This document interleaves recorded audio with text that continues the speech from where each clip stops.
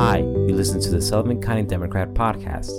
My name is Patricio Robayo, and I'm a reporter here at the Sullivan County Democrat newspaper. Here are your headlines. Bethel to see a new solar array. Story by Patricio Robayo. Another solar project is underway in the town of Bethel, the first being a solar array on the former landfill. This time, Delaware River Solar is constructing a 6.2 megawatt solar project along State Route 17B. According to Delaware River Solar CEO Rich Winter, the project, once completed and connected to the New York Electric and Gas NYSEG, it could produce enough power to power just under 1,000 homes. A fire displaces families. Story by Matt Shortall. Firefighters and emergency personnel responded to a 3-alarm fire that consumed one of the buildings at the Blue Mountain Estates apartment complex just off of State Route 52 in the town of Liberty on Friday morning. The call came in around 4:50 a.m.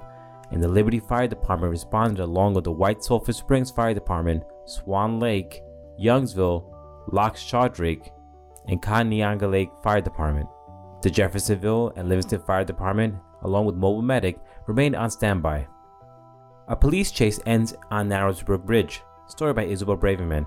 A police chase that began on Route 6 in Pennsylvania ended up at Narrowsburg Bridge after New York State Police set up a barricade on Friday evening.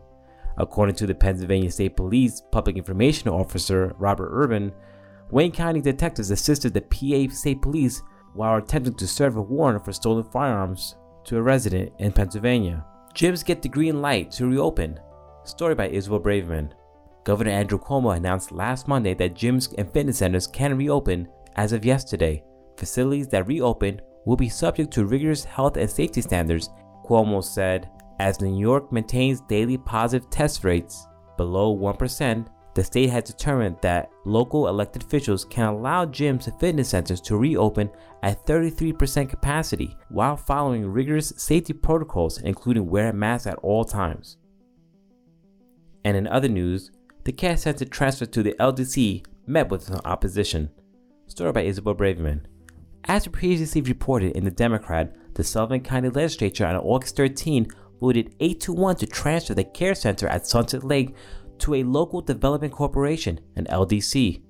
The LDC will be overseen by 5 members. The legislature voted on the formation of the LDC at its full board meeting on Thursday. Legislator Iris Stargard said he has too many unanswered questions about the process and wants to have all the facts before making a decision.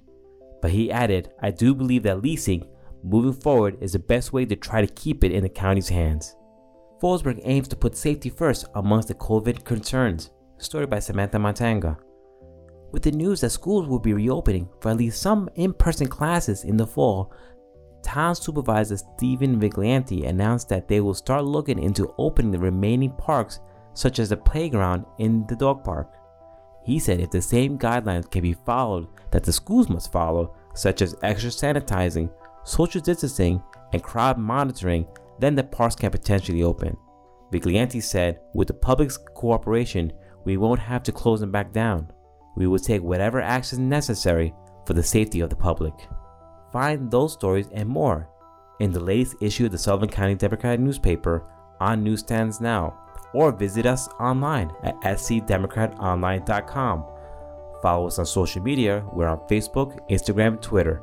And if you like this podcast, don't forget to subscribe. We're on Apple iTunes, Spotify, TuneIn, and SoundCloud. Thank you and have a great day.